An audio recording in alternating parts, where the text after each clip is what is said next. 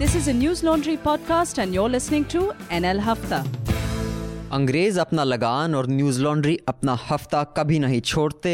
Welcome to another episode of Hafta. I am Abhinandan Sekhri. With me on a panel, which is a very, very good, interesting panel. It's has a variety of journalists. I have our very own Madhu Trehan. Hello, Madhu. Hello. We have Raman Kripal, our managing editor. And we have two very interesting journalists, one who has been on the Hafta before and one who hasn't. Let me introduce the one who hasn't before. Surbhi Tandon is an alum of London School of Economics. And she has worked with many European channels, including France 24, Arte, France 3, TFI. But most recently, and with Babel Press TV. She runs a video production company called Mia BV. And most recently, she was taken on by France 24 to report on Kashmir, where you spent how long, Surbhi? 5-6 days. I see. So you will tell us about that. You filed your report, which can be seen if you're on newslaundry.com. The link is below. You can see her video report. And we have with us Pooja Mehra. She's an accredited journalist with over 17 years of experience. She's worked at the Business Standard, ET, India Today, Business World, Business Today, and The Hindu. She's the author of The Lost Decade, which I think last time you were here, we had just spoken about the book, right? How India's growth story devolved into growth without a story. And among her other achievements, she has won the Ramnath Goenka Award for Excellence in Journalism for Business Journalism 2 years in a row. Raman sir, we got to afford her. Yeah, we should be able to do a commission. Yes, that's one story we've been discussing for a long time that none of us have the bandwidth to do. Maybe Pooja is the perfect person for that story. Right. So welcome, Pooja. Hi. How's the book Happy doing? to be here. The book is well received. Very good. Excellent. No one's cursing you yet? Not as yet. Chalo, wait for it. It will happen. Don't jinx it. So a couple of announcements. As you know, we have been uploading the Media Rumble sessions. Hopefully by the end of this week or middle of next week, all the Media Rumble sessions will be uploaded. So those of you who couldn't make it to Delhi to be a part of the Media Rumble can watch all the episodes online. Also regarding the confusion of Castbox, which is this new podcast platform where also News Laundry podcasts are available for those of you who are listening to us on other platforms like iTunes or Stitcher or SoundCloud. Well, Castbox, you can get the latest Hafta because on all other platforms, unless you're coming to newslaundry.com, if you're just coming straight from Stitcher or any of the other platforms or iTunes, you get a 3-week-old Hafta. For the latest Hafta, you have to be a paying subscriber of News Laundry. So if you're having problems paying us through newslaundry.com, you can go to Castbox, and there to access the latest episode, you can just pay. There, the subscription is a little higher because थोड़ा tax में चला जाता है, थोड़ा Google रख लेता है, तो हमारे पास मतलब फिर मसा कुछ ही आता है. So that is why it is more expensive, but it may be easier for some of you who seem to be having problems in accessing us from newslaundry.com. So go to castbox.com and subscribe. But if you're already a newslaundry.com subscriber and you've paid, you don't have to go to Castbox again. Then just access the podcasts from newslaundry.com. I just want to clarify that because there is some confusion around that. And please don't try to subscribe or access our podcast through our app. Go through the browser because our app is still full of glitches when you come to subscriptions. Now, I have another couple of announcements that I'll do those in the middle so that the panel doesn't get bored. So let's quickly get into what dominated the headlines this week. One was, of course, the INX media case. Chidambaram arrested, people jumping. We discussed that last week, but now his plea was rejected because it was infructuous. क्या कहते हैं कि now it's not relevant. अब तो तुम already jail में हो, anticipatory क्या file करते हो? Charges were serious and. हाँ नहीं, but the Supreme Court, when finally for the anticipatory bail that they went, it was rejected that it was infructuous is the word, right? That it, yeah. So anyway, that happened, and now apparently they are planning to put Chidambaram and what was the name of the lady who killed her daughter or was accused of killing her daughter? Indrani Mukherjee will be put face to face because she has accused him, at least that is what some websites claim, of demanding sexual favors in exchange of FIPB permission. Chidambaram's protection has been, it's not his protection, sorry, his arrest, his custody has been extended till Thursday, so he's still inside. After the custody, the CBI is actually contemplating a lie detector test. I don't know why they do that since it's not admissible in court, but anyway. So that's been in the news. We'll discuss that a bit. Then Kashmir continues to dominate the headlines. The governor made some rather bizarre comments, if I may say so. I'm shocked that a governor can speak like that and not be called out on it, especially when channels are going mad last night saying Khan Market gang exposed for spreading fake news about that High Court judgment about War and Peace. Like they actually ran that as an hour-long exclusive. But for those of you who are wondering what the governor said, this is what he said. आज तक उन्होंने stand clear नहीं किया और मैं बता रहा हूं आपको, मुझे नहीं बताना चाहिए ये कि जिस वक्त देश में चुनाव आएगा उनके विरोधी को कुछ कहने की जरूरत नहीं, वो सिर्फ ये कह देंगे 370 के हिमायती हैं, लोग जूतों से मारेंगे. So basically you heard he is making completely political statements of saying who will win and lose the election. So meanwhile now 2 US office bearers or senators, whatever they are, have commented on this. They've tweeted on Kashmir and it's becoming a bigger issue than we would have thought internationally. And more information coming out of there. We have a journalist here who was in Kashmir. Maybe she can tell us a little bit about what she saw there. Then Rahul Gandhi went to Kashmir. He wasn't allowed to move around freely. So then, and Sitaram Yechuri. So now Mr. Yechuri has got permission from the Supreme Court to go back, but only to go and see whoever he has to see and come back and indulge in no political activity. I'm shocked at how the courts are behaving in this particular case. Then Arun Jaitley died at a very young age of 66. There was huge coverage to that, and that led to a certain amount of, controversy about why so many journalists had such nice things to say about him. We will discuss that in a little bit of detail. With this as pegged, the larger context of relations between journalists and politicians.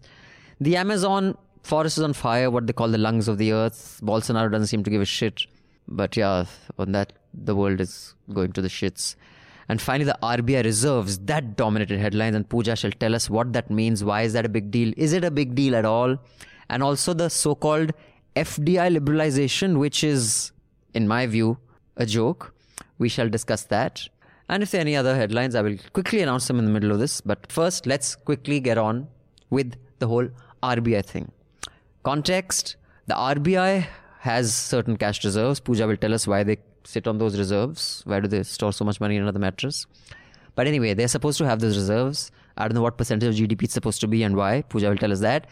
But for the first time in history, as we have read, 1.76 lakh crore of that money that stays with the RBI has been given to the government. Ye lo munna, karo jo karna hai. Is that a big deal? Is that not a big deal? Should we be worried? Should we not be worried? Should I quickly invest in gold and send it all somewhere else? Why is this important, relevant? Pooja, kuch batao.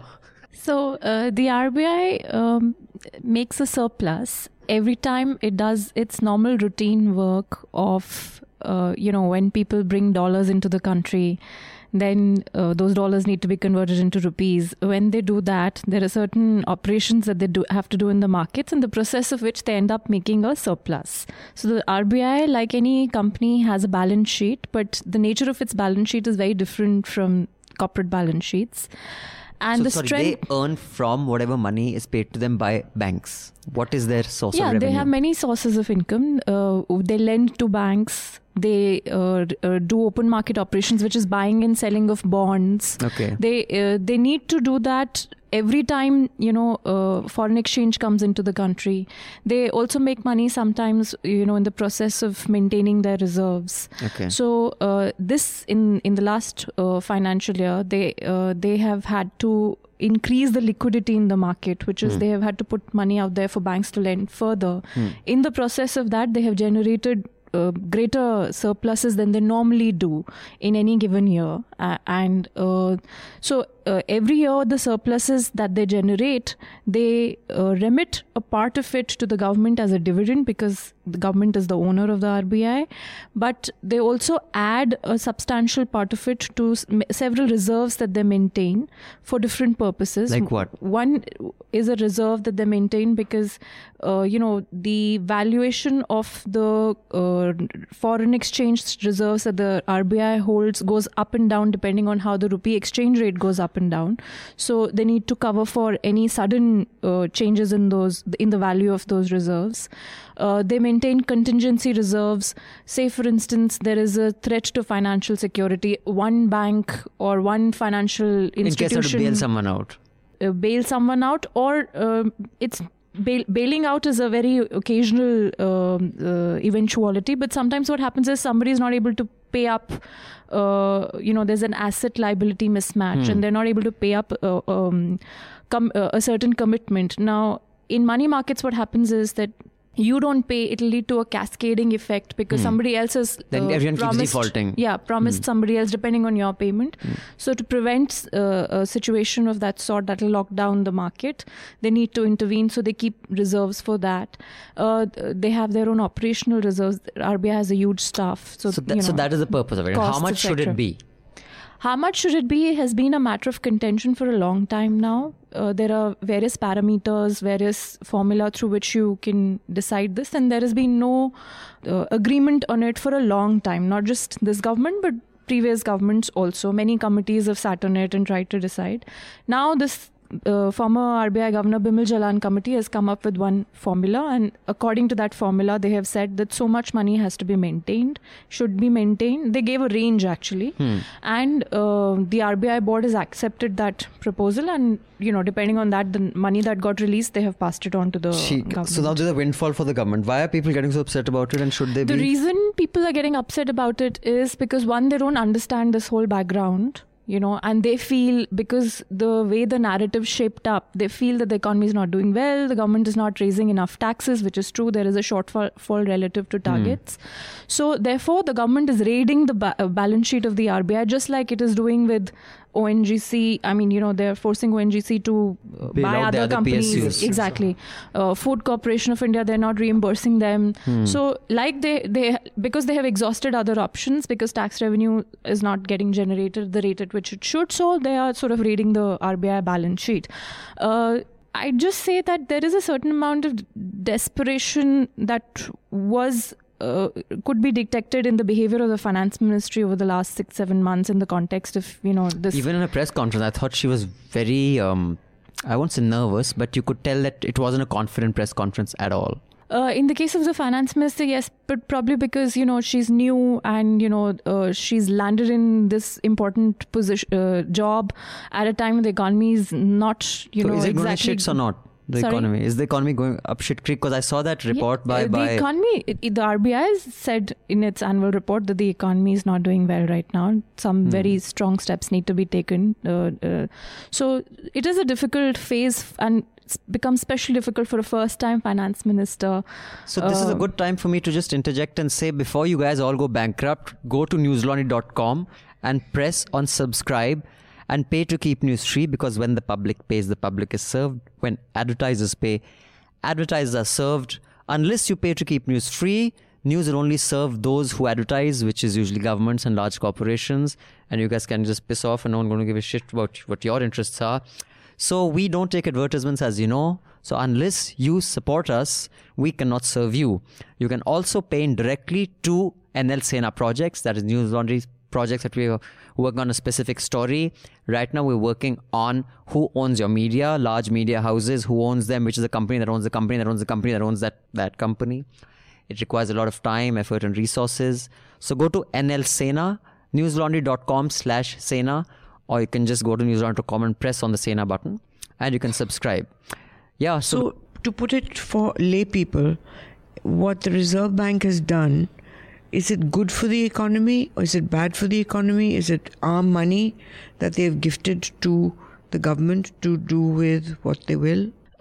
This is one of those things that falls into the grey area, because whether it's good or bad will depend on what you consider as good or bad. And also the government does for with the me, money. Yeah. For me, I now that the money's come to the government, I would assess it on the basis of what the government does with the money. If they use it to repay their old loans, interest payments, which is a substantial portion of the annual budget, or if they use it to for populist expenditure, buying essentially what is buying votes, then I'm going to not be very excited about what has happened. But if they use this to revive the economy, to change the sentiment right now, then I think it would be worthwhile. But one thing I'd like to add is that this money, such kind of money, is not going to be available year after year, even after what तो अगर इसके साथ आप कुछ नहीं कर सकते तब तो आपका कुछ नहीं हो सकता. Yeah, so it is a windfall. Better make use of it. Don't get over dependent on it because it's not going to come again and again.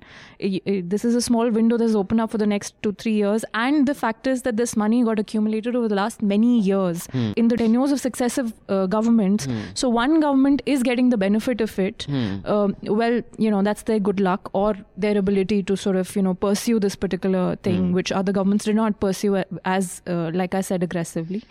मतलब दो RBI governors का बलिदान देना होगा. Which one of the committee members has said on record, former RBI Deputy Governor Rakesh Mohan. So now that all that has been done, I think the money should be used well, and then one will sort of take a. So it was done for the first time. It is unprecedented. No. Money dividend is paid every year. कई बार 32,000 करोड़ 50,000 करोड़ भी गए. मतलब इतना मात्रा में पहले कभी नहीं. In 2012, a decision was taken where the entire surplus was passed for 3 years. Raghuram Rajan passed on the entire surplus for 3 successive years to the government. So it is unprecedented in the sense that the calculation of the surplus is greater than what it has been in the past. It's also unprecedented because this new formula that has been decided by the committee, this has not happened before. So what is the total surplus that RBI has? I mean, reserves, when we talk of reserves, I think they've given it in terms, I don't exactly recall what the sum is, but they've given it in terms of a percentage of their GDP, equity, of the total assets of the RBI. No, but they're supposed to maintain some 9% of GDP or something, they said, right, as reserves, or is that too much? I haven't read the report, so I don't know exactly what they've said. So basically, this government has for 1 year got Ronaldo to play for them.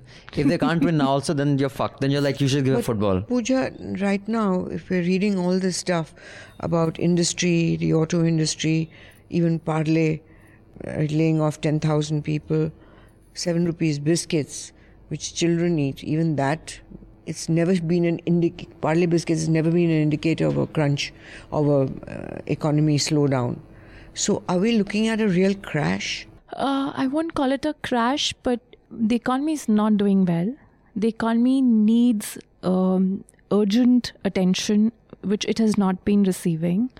The economy's GDP growth has been slowing down for the past 3 years. No, but can I interrupt you for a second? Sure. So, in my opinion, it's not a matter of attention. The question is that what is happening to industry is a result of government policies. Yes. All right? Foreign investment is low. People are in fact pulling out their investments and taking them outside. Many people are actually moving residents to live outside. People who would have the potential of investing in India are not only withdrawing their money, they're withdrawing their businesses and they're withdrawing their citizenship. Yes. Now, the government obviously did not see this coming with their policies when they put them in place, when they put GST in, when they put demonetization in place. All these things have had a negative impact, and we're told, as I'm reading a lot of this stuff on it, that it's a bump because there's an adjustment for people to get used to living without black money. However, black money's come back. It has today. And there is an adjustment to the old ways, in my view, of doing business and the new ways. The old ways, I would say there's a lot of hera-peri where people were creaming their companies, taking loans which they had no intention of paying back in collusion with bankers. And now we're looking at a new way of doing things in the sense that business people are being made accountable. For example, Gautam Thapar was removed from his... But that's got nothing with the government. That is just an AGM. The shareholders said, this guy, we don't have faith in him, so replace him. Yeah, but what I'm saying is that earlier, whether it's the climate, whether it's the shareholders, or business used to get away with it. Top business used to cream their companies and get away with it for decades. I've seen it happen. That how these people living like this? They're living like this because they're using shareholders' money to live like this. And they got away with it. Now, I think there is a refusal on the part of shareholders as well as government to accept this kind of dishonesty. So, do you think sudhar jayenge? Ke they will continue like this and just because we can't do it the way we want, we just remove ourselves? I don't think sudhar jayenge.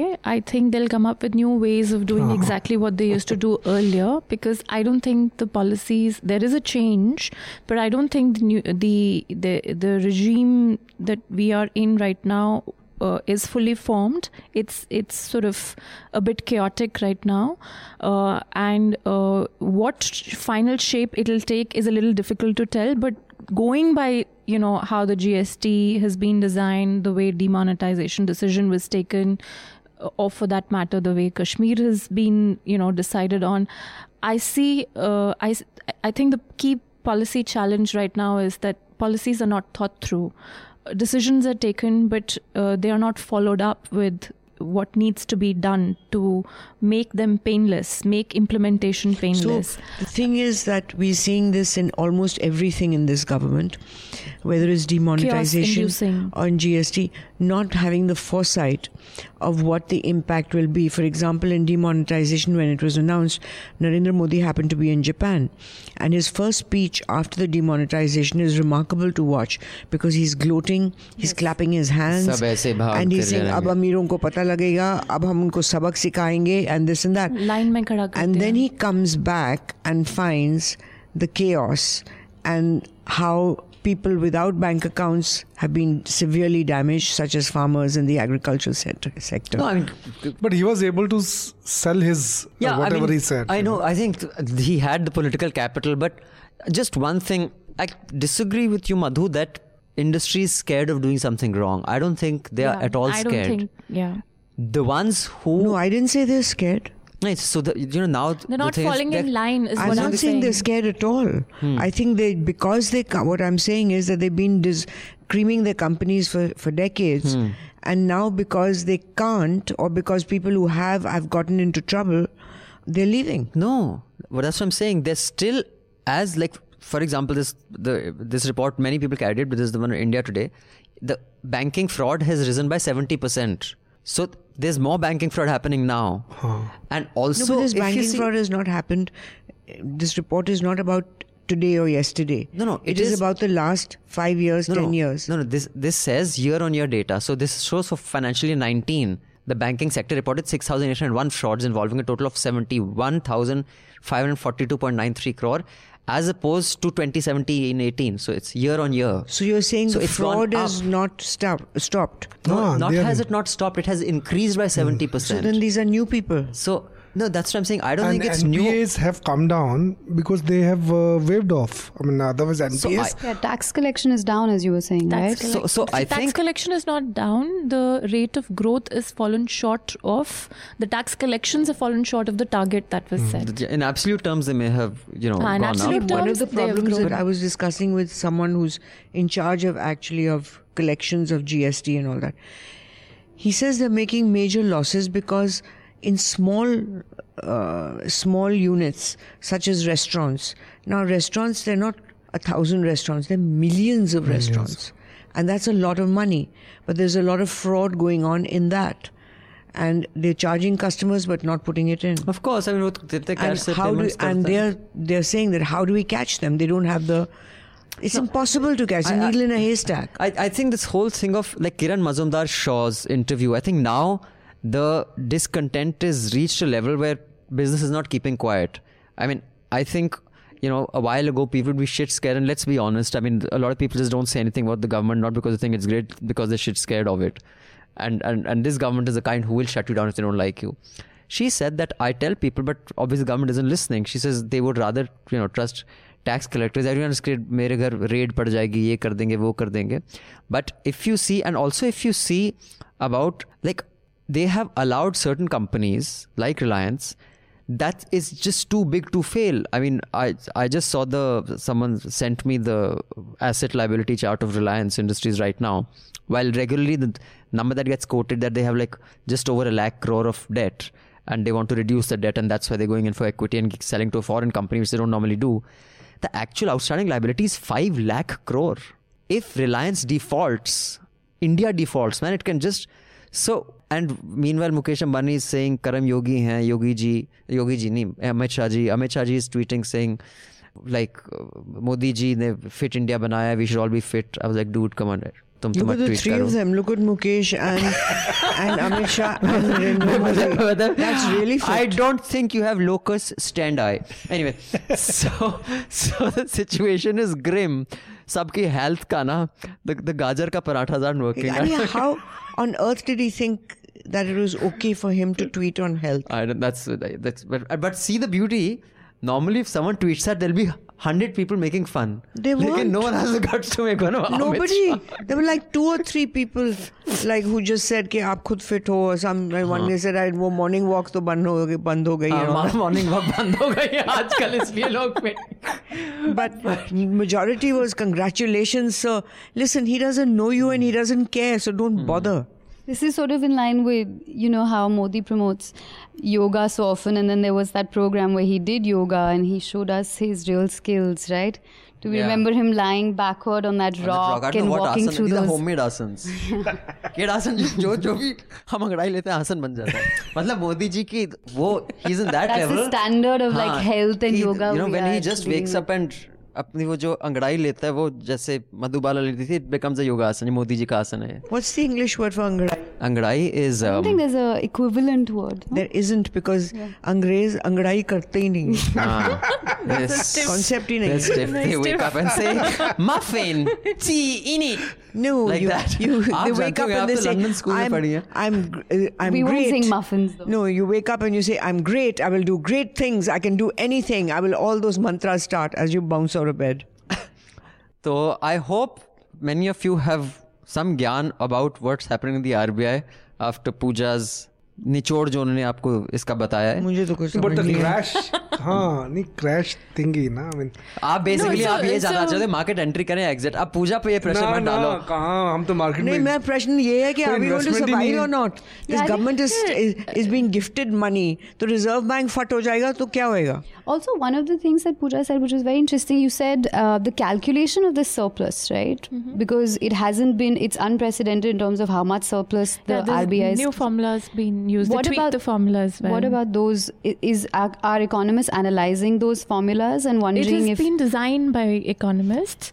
And you see, that's why I said it's a gray area. Yeah. Depending on different parameters you apply to it, you will get different formulations. Gray But areas if- don't work. if We you- want if black you- and if- white. If you So we have, know if you how to have think. the leeway to design your own formula, Yeah. how cool a situation. Also, they that change yeah, the so it formula. can be of- manipulated, They also right? change the formula of how growth is Exactly, calculated. exactly. They've been doing that. They did that, for instance, for roads. How 4 lanes will be treated separately, Correct. and immediately number of kilometers of roads built becomes 4 times.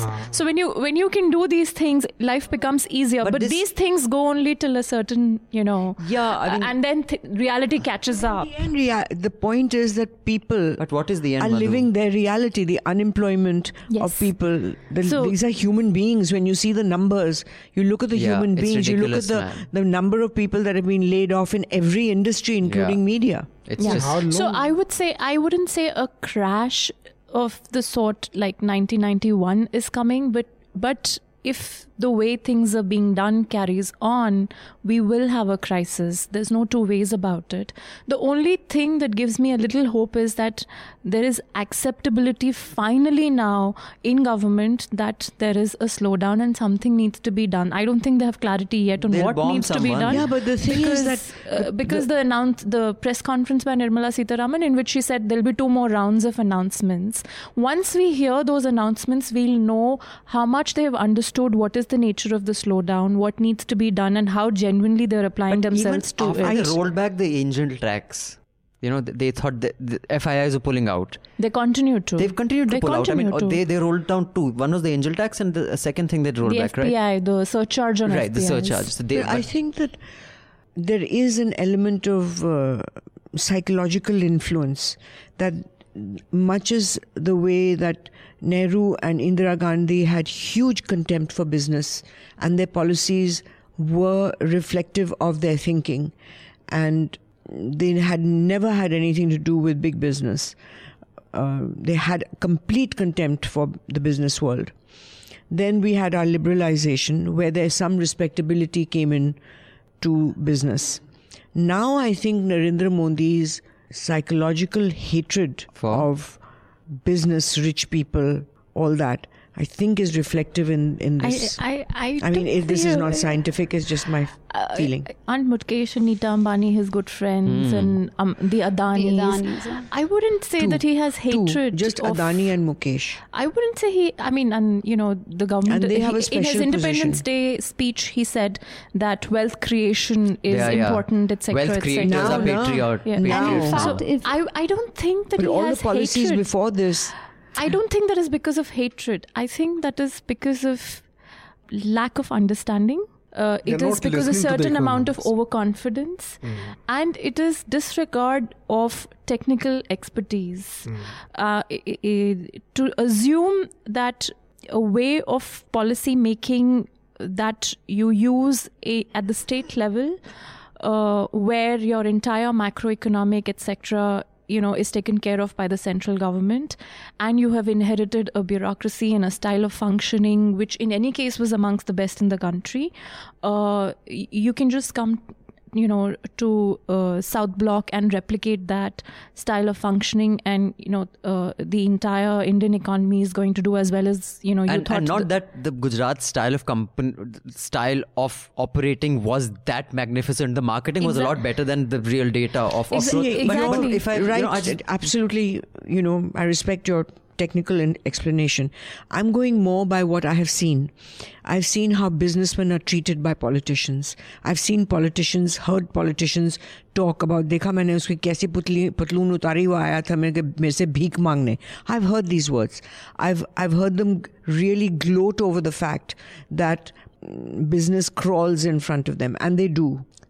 I've said this before, that they used to go on these prime ministers' trips abroad, not to dictate the policy they want with that country for trade, which is what happens with American presidents, which happened when Obama came.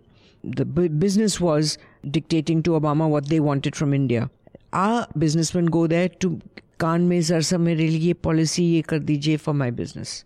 Yeah. And that is when they're treated with contempt, because they all have, even if you look at FICCI, you look at CII, they are rarely in positions of dictating policy, but they're more in the position of कि मेरे को उसके मिलने देना 5 minutes, as we saw, remember? Yes. कि मेरे से उसे मिलना है, but मैंने then एक in बात which case, पूछनी है. my question is, where is all that money pouring into electoral bonds from? I thought it was the corporates who were but funding. I think it's just pure fear and the habit that they think it'll help them out. I mean, I think that's a mixed bag. I want to actually move on to Kashmir and other things also. So I just had one thing to say, when you're saying that now are they more sensitive to what business wants or job creation and stuff, or are they more equipped, or are they better informed? I actually think it's none of those. When you have someone like Nishank, what's his full name? Our HRD minister, the former Uttarakhand chief minister. His name is Minister Ramesh Pokhriyal Nishank. It's not a good sign. You say his name, the kind of things he laugh. says, he's responsible for the education of our country. Such ignorance and illiteracy he demonstrates.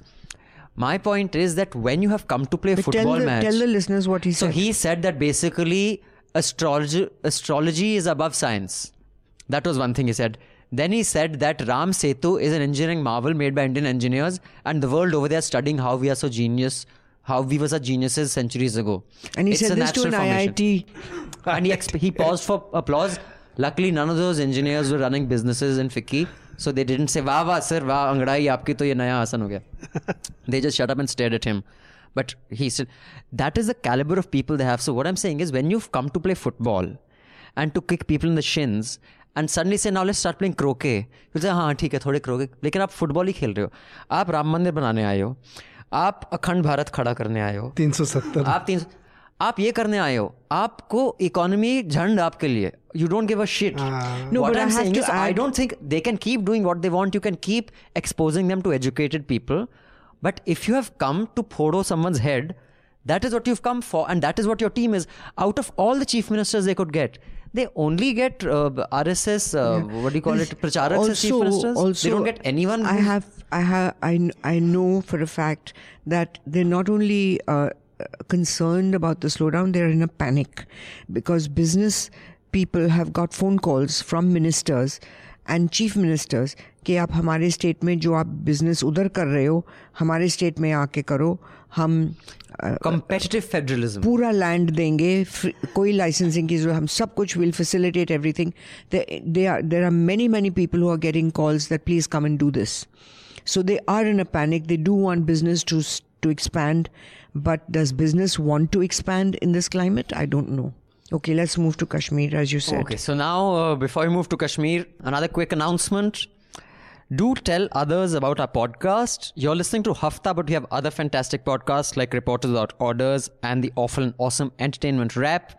Whatever platform you're listening to this podcast on, do leave a comment, preferably a nice one. If you're going to be nasty, just leave abuse on my Twitter because that doesn't affect the rating of the podcast on the platform we're on.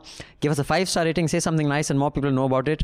And then they'll come to newsline.com and pay to keep news free and keep us independent. He's dreaming again. Nahin, Madhu, hota hai. It works. I'm telling you, I know it works. I'm pulling your leg. But that's what my mother thought. She thought it would make me tall. It didn't work. Anyway, so, okay, now let's move to Kashmir, where our next guest has just come from. So, as you know, Surabhi, I'll just tell them what the governor said. The governor, one bite that you heard in the beginning, but he also said that terrorists use cell phones and WhatsApp and internet, not normal people. I don't know which hole this governor used to live in before he was given the key to Raj Bhavan.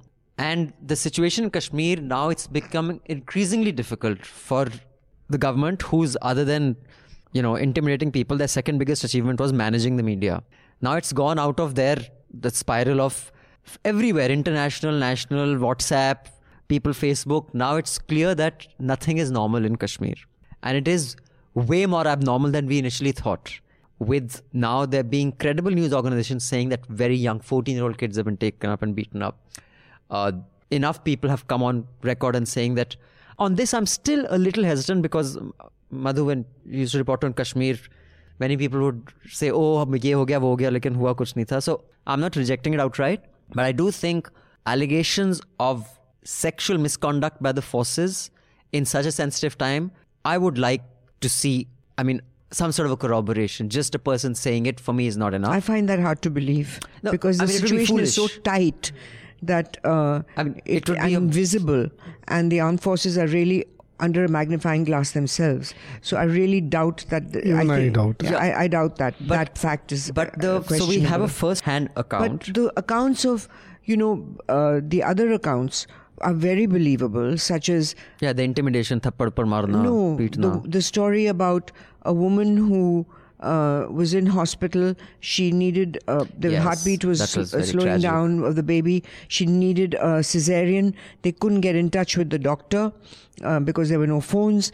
And the hospital did the best they can, which is they induced her, hoping that since there was nobody to do a cesarean, they thought by inducing the baby out. And she lost the baby. Now that is, I believe that story. Right, of course, yeah. And all the stories of medicines not being available, chemotherapy being stopped. So before, she's the star on this, but just want to say one thing, that this shows extreme lack of foresight. And there are two things that it shows: extreme lack of foresight by the government of what will happen once they lift 370, and two, complete understanding. They do have a complete understanding of. They did have the foresight to think that there would be a reaction, but their reaction was how to control that reaction was not thought through. And that is a mistake. So it reminds me of the time when VP Singh, who saw himself as the messiah for Dalits and lower caste, scheduled caste, etc., and he even put himself on the cover of India Today looking like Gandhi with just a dhoti and bare chest, posing on the grass. He thought that he'd be a hero when he passed this Mandal law. They did not anticipate that the higher caste students would erupt. And as you know, there were riots in Delhi. Goswami on the cover of India Today, burnt himself. And we caught that all on camera. And this students were shot at. We caught all that on camera. And then it spiraled into the rest of the country. And over 275 young people were killed. Now, their reaction at that time was when they were protesting, Arun Nehru and VP Singh decided that they would respond with violence. So they put the cops on the streets, and besides the tear gas, they were actually shooting real bullets, not pellet guns or anything like that. And lots of people, 275 people lost their lives. So this, I think, is comparable, because you do something which you think will be good for the country, that you lift 370.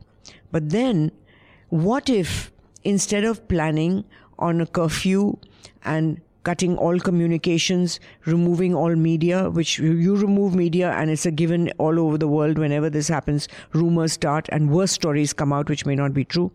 What if instead of doing that, instead of putting the army in, doubling up on the army, putting all the restrictive rules that they have, what if that they had anticipated that the people are not going to be happy about this, and they instead had a campaign of humanitarian moves, such as ensuring that people got medical care, ensuring that everything was, schools were open, making sure that people were able to carry on their normal lives.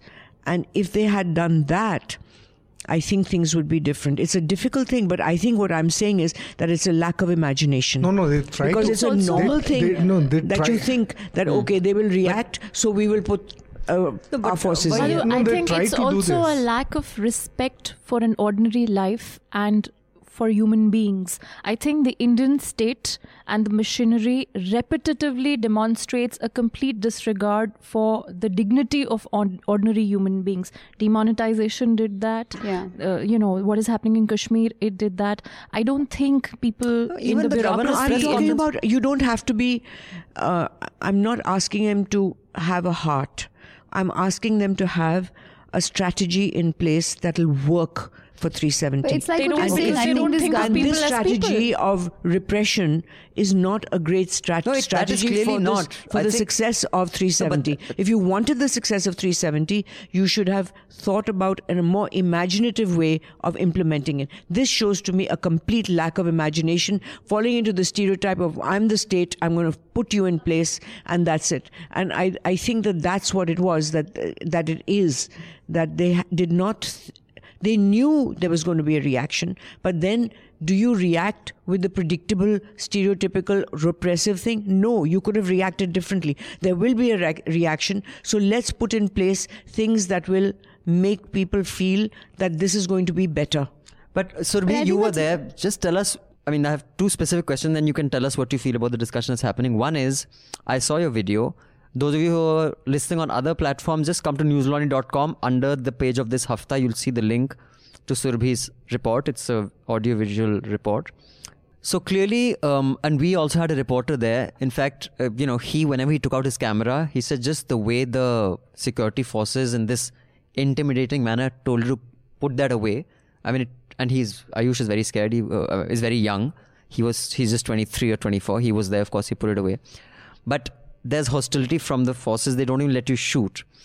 So one is, under what law can they not let you pull out a phone and even shoot the video? Or is there no law? It is blatantly illegal intimidation, which shows a lack of respect of the law. And B, for the first few days, it's all peaceful. And now suddenly we are hearing there are like 50 protests across Kashmir. Did you go outside Srinagar? If not, why not? So first, about being able to shoot with the camera, I would say that at least in my experience, it really depended on where you were and which armed personnel you were in front of. Of course, they've been given this directive that you don't let media personals through. Obviously, if you're shooting them, they don't allow that. But it's not true that you can't absolutely shoot them. If you see what I filmed, there are several shots of people, of the armed personnel everywhere in Srinagar, whether that's close to Sora, which was a far more explosive zone, or whether that's in Lal Bagh, which is in the center, downtown, or other parts of the city. The second, I managed to get as far as Sora, which is really on the outskirts of Srinagar.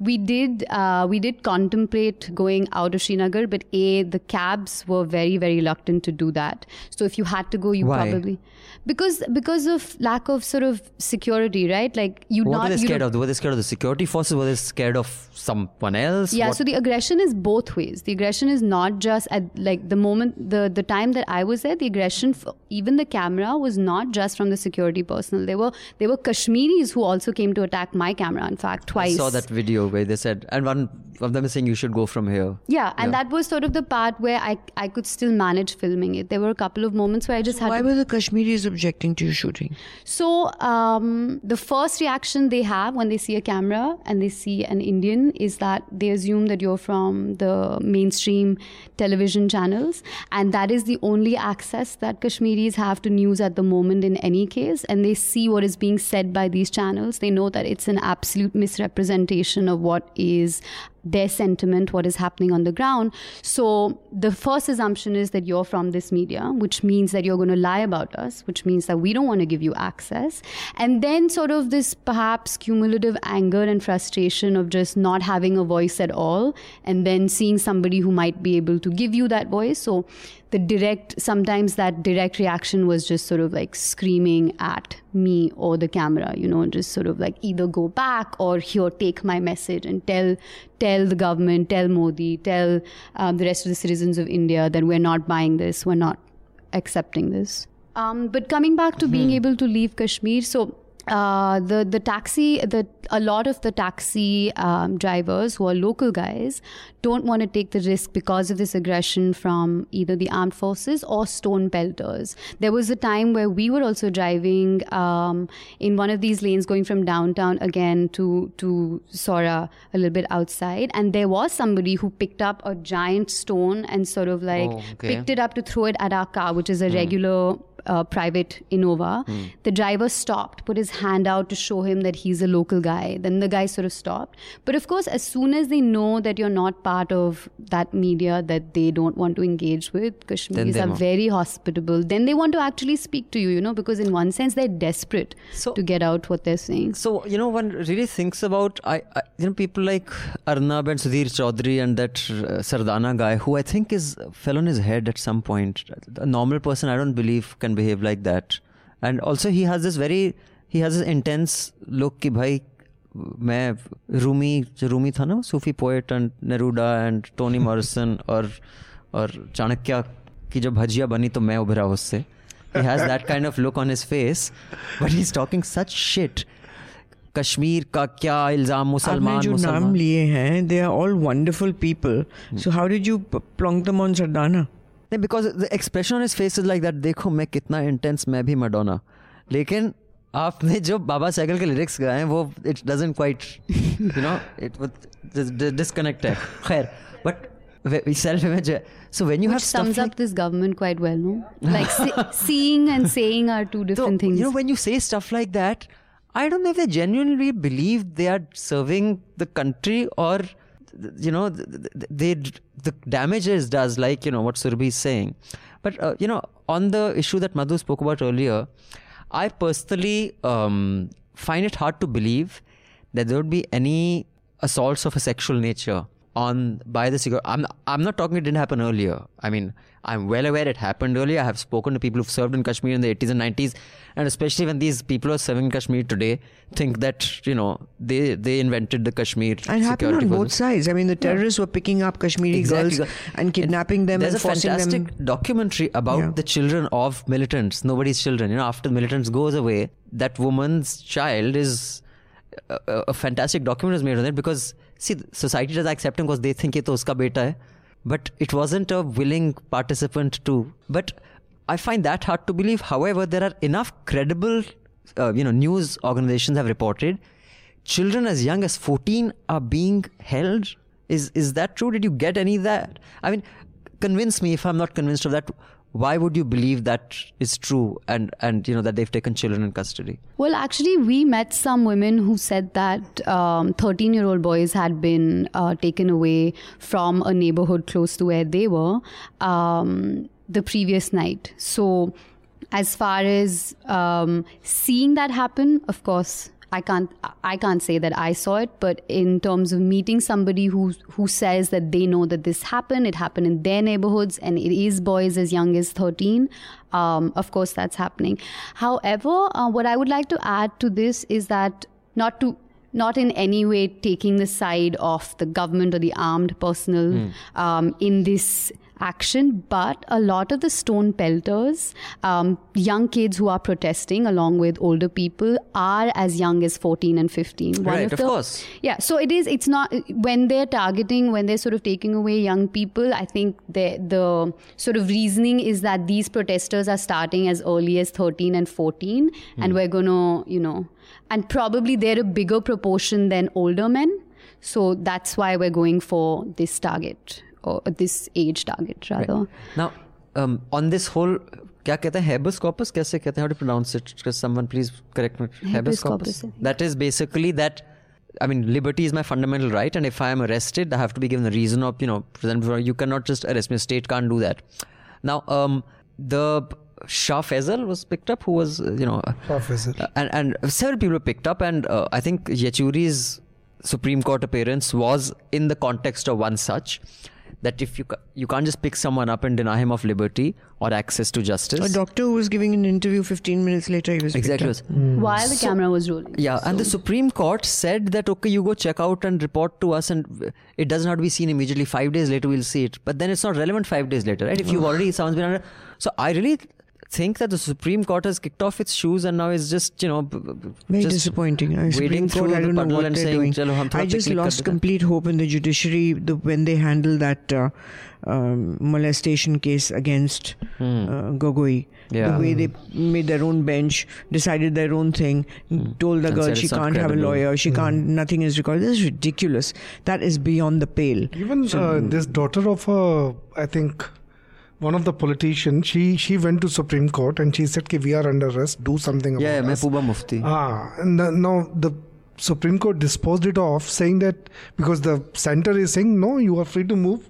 And she is telling on camera that she's not There able to isn't move. a single institution of this country at the moment that is being able to provide any sort of fair access to Kashmiris. Yes. That's, everybody is sort of hands in glove in that sense with the government's And I think strategy. that's a and big policy. mistake. That's a big mistake because that's when these rumors start about, forces raping. These are exactly. These are Yeah, sure. rumors. No, so the main- unless you allow the media in and trust the media, this shows complete lack of trust of the media, lack of trust of the Kashmiris.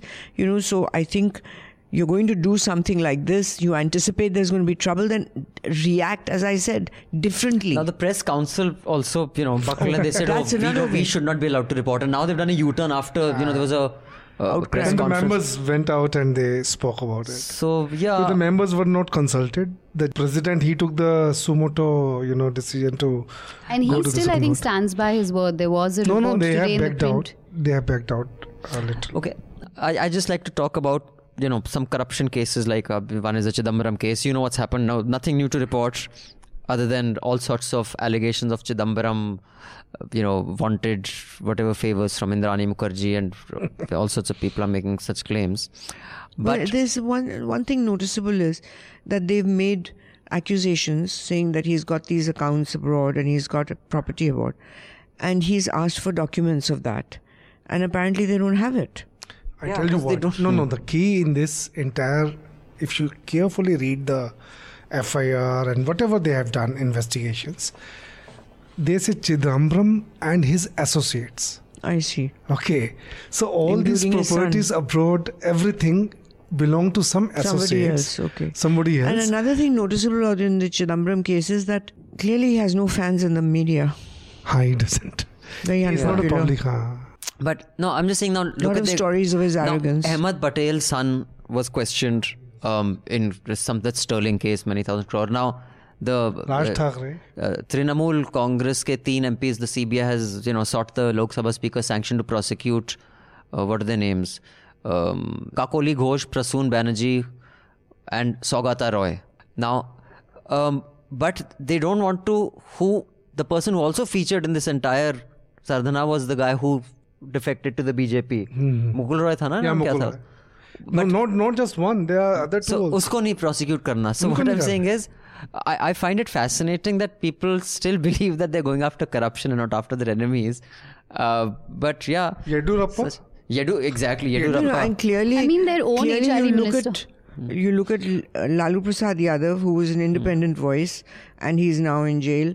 And Mayawati is towing the line so carefully. Yeah, absolutely. So carefully. She's supporting everything about the government. You were saying, Surabhi? No, I was saying not just the people that you just talked about, but their own HRD minister, who we also talked about, Nishank. Even the Himanta Biswa, they all have massive corruption cases against them. So much so that Nishank had to quit in 2011 because of the corruption cases against him. The government made him quit as chief minister, and these cases are now sort of off ministers in the union government that they're not going after. And then the claim is that the only thing we're doing is cleaning up the country of corrupt politicians. Now, so we'll just move on now to one issue that became a big thing, a discussing point, and while the hook was Arun Jaitley, I'd like to discuss it in the larger context. Arun Jaitley, who was he was not a serving minister, but he has served as finance minister. He served INB also. They had given him INB for a while. He was also coal for a while, if I'm not wrong. Before Piyush Goyal he took over finance. But he had 3 Minister of Law, Defense, correct? Yes, before Rana. So he passed away at the age of 66, which is very young, if you ask me. And I do think if I'm looking at purely how much space it got, like the Indian Express, it was like a headline. It was like half page. It was big. It was. Even Mr. Parikar was a defense minister who died. It was not so big. Sushma Swaraj died. She did get, but obviously Arun Jaitley's death got a lot more coverage than any other ministers got. And then Navika Kumar said she tweeted my whatever guiding light. Comparable to Vajpayee. My guide. Who will I call every morning? Call every morning. My guiding light. No, it's a bit hysterical. Barkha's was, of course, also very heartfelt, which also I think it was maybe Madonna. But if you know Michael Jackson, I also know Elton John. मतलब उस level का हो गया था कि भाई competitive कि who is closer. कौन सबसे ज़्यादा जानता है? Now, there was a justifiable pushback, and Madhu, you've known Arun Jaitley not as a journalist and a minister, but before he was a minister, and I won't say before he was a journalist because you were a journalist all along, but you have common friends, you come from the same social set in Delhi. As a friend, you know him, that's fine. But do you think people have not made this distinction that when a journalist whose association with the person is, I was a journalist, he was a politician, that's how we met. That is the basis of a relationship. It's not some old friendship from school, college or anything. And that is being treated at par with some like Anand Goenka, for example. I thought when he said, Arun uncle, abhe jab wo 2.5 saal ka tha, Arun uncle the uske. That was before he took over Indian Express. And see, what do you do? So, everybody got trashed. Ki bhai, I almost wanted to have mine deleted after this deluge of, maybe. But there are 2-3 points. One, if you've known a person as a friend before he was in power or even in politics, how do you suddenly then break off the friendship because he's now in power? Yes, I do maintain a certain amount of distance in terms of... you don't call every morning for guidance. Far from it. You continue your personal relationship, but to maintain your professional integrity, there is a certain distancing, I must say. It's a subtle distancing, but it happened with Vasundhara, where, in fact, I would go to Jaipur when she was chief minister and went for the Jaipur Literature Festival for many, many years, never called her. But when she's out of power, this last year, I did call her. So for me now, it was okay but I did not like to call her when she was chief minister. So there is a distancing. And she used to complain, why don't you invite me anymore? I said, you're chief minister, I can't invite chief ministers. So there is that issue that you do have to make your own personal decision on how you manage your friendship after that. But you can't break off a friendship just because somebody has gone into power. I won't, because that person is still my friend. But what about if the basis of your friendship is... That is a question. I don't understand how you can become so close. That's not a friendship then. That's really a professional relationship. And secondly, I have to say that there's so much of focus... it's been highlighted on how many friends he had in the media. But if you analyze all of Arun Jaitley's friendships. He had friendships across the board. He did. He would spend time talking to a chowkidar about his village, getting information about his village for like 20 minutes. I've seen that happen. He was basically a very curious guy who was always collecting information about everything. And so when I think of all the friendships that he has, these journalists was just one minuscule part of all his other friendships. They've just come into, because journalists are writing about it, but all his other friends are not writing about it. Right. That's one thing. Secondly, I've been to quite a few politicians' funerals. This one was different in the sense that people that I saw around me, what they were talking about, they were not there for the tamasha because a powerful guy is there or hum bhi jaake dekhenge. The kind of stories because everyone was jam-packed and people around you spooning around, all that, and you're scared a little bit. But the kind of conversations that I picked up were all about how much they cared for the guy. And they were telling stories of if they had not been helped in some way, their area had been helped or somebody they knew had been helped. I saw a close to 90-year-old woman who was like 3 feet tall, white salwar kameez, covered head, dupatta se. She was holding a shawl in her hand and her grandson was saying, "Tusi beh jao," meaning sit down. And she says, "Nahi, maine shawl chada ke hi chadna hai." That I'm going to... How could that person, that lady, be brought through the stampeding, it didn't stampede, but it was like that. It was so body to body. How it would be impossible, I would think. Then I learned later she did. She did put the shawl on him. So there is an affection that he generated because of the personality he was. So that part with people riding on this thing, and after a person died, you can write anything.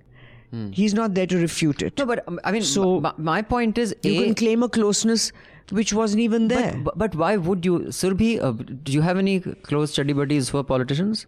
No, not yet, at least. Okay, so now if you'll have any, they'll be as a journalist. Okay, but it's changing now. Abhinandan, I have to add, it's changing now because this Lutyens' elite group of our generation has been cracked, and the middle class and lower middle class kids are coming in from small towns and becoming journalists.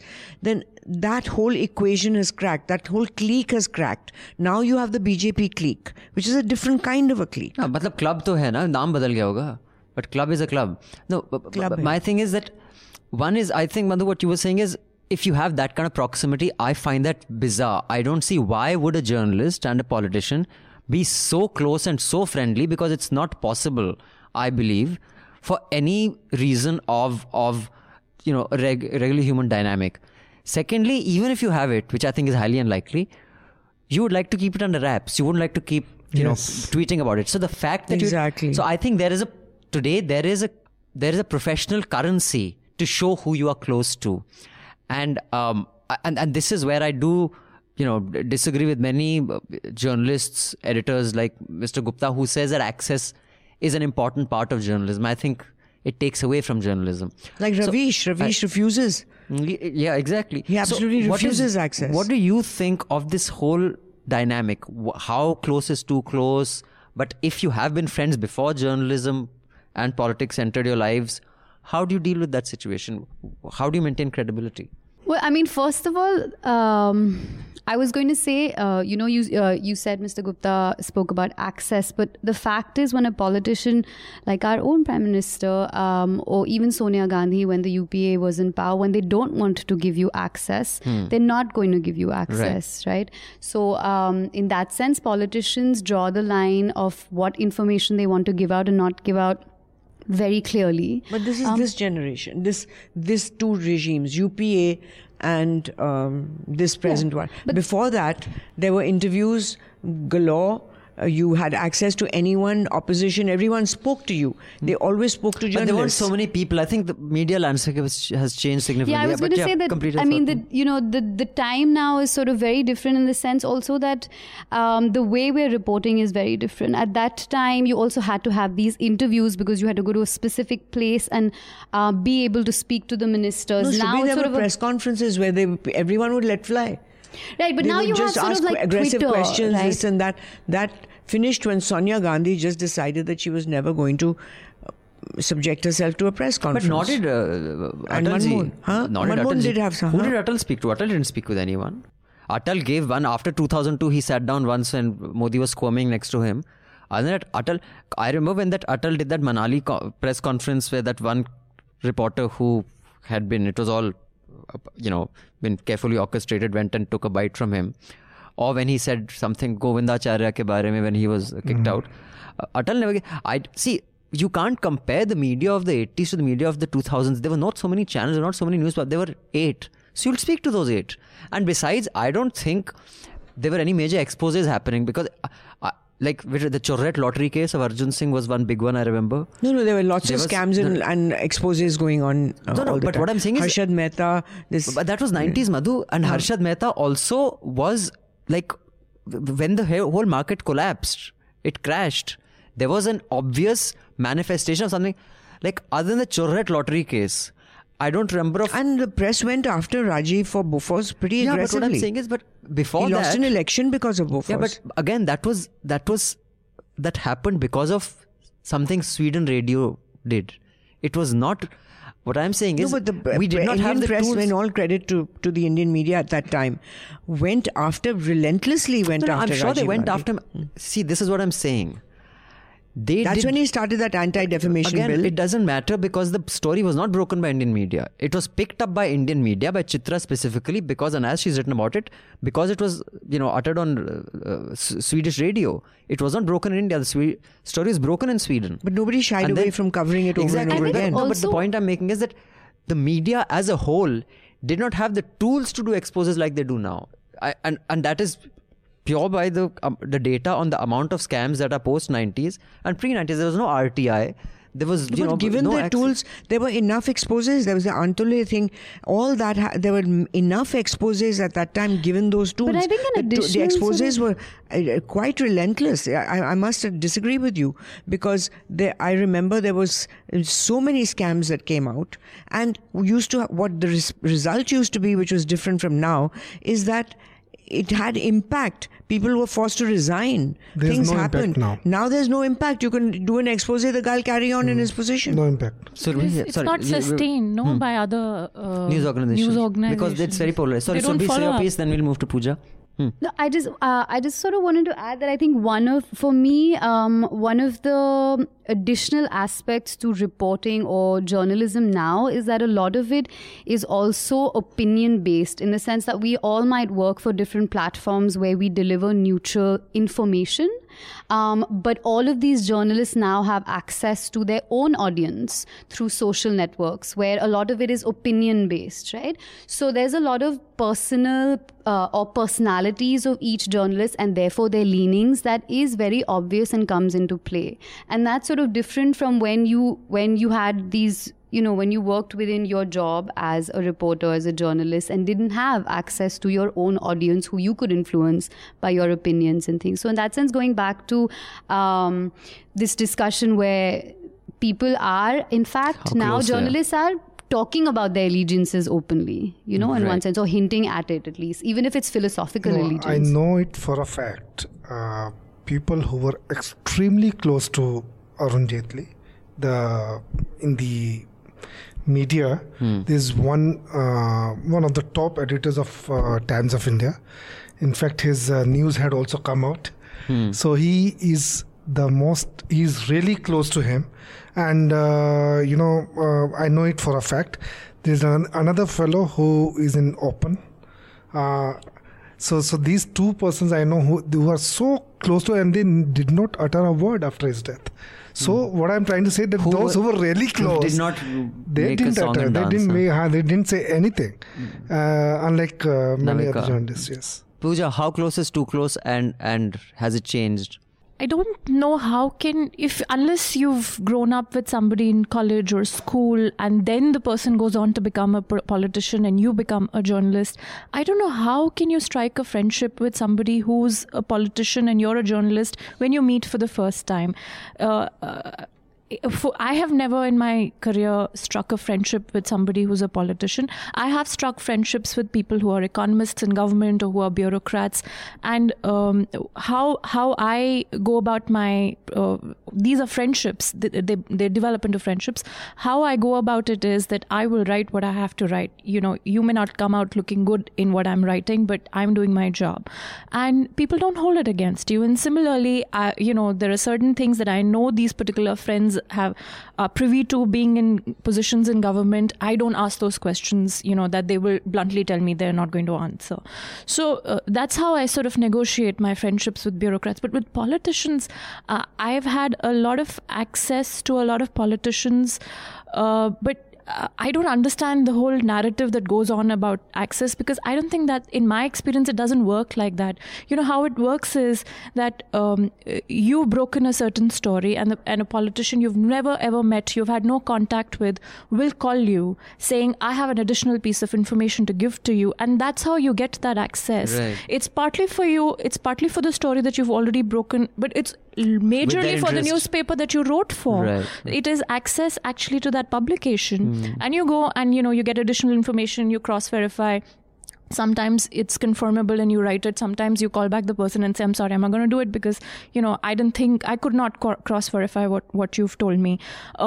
Access usually, or it may not be a follow-up. Somebody just calls you and says, I have a piece of information, would you be interested in it? Come and meet me. It works like, sometimes people want to give you interviews on record, sometimes they don't.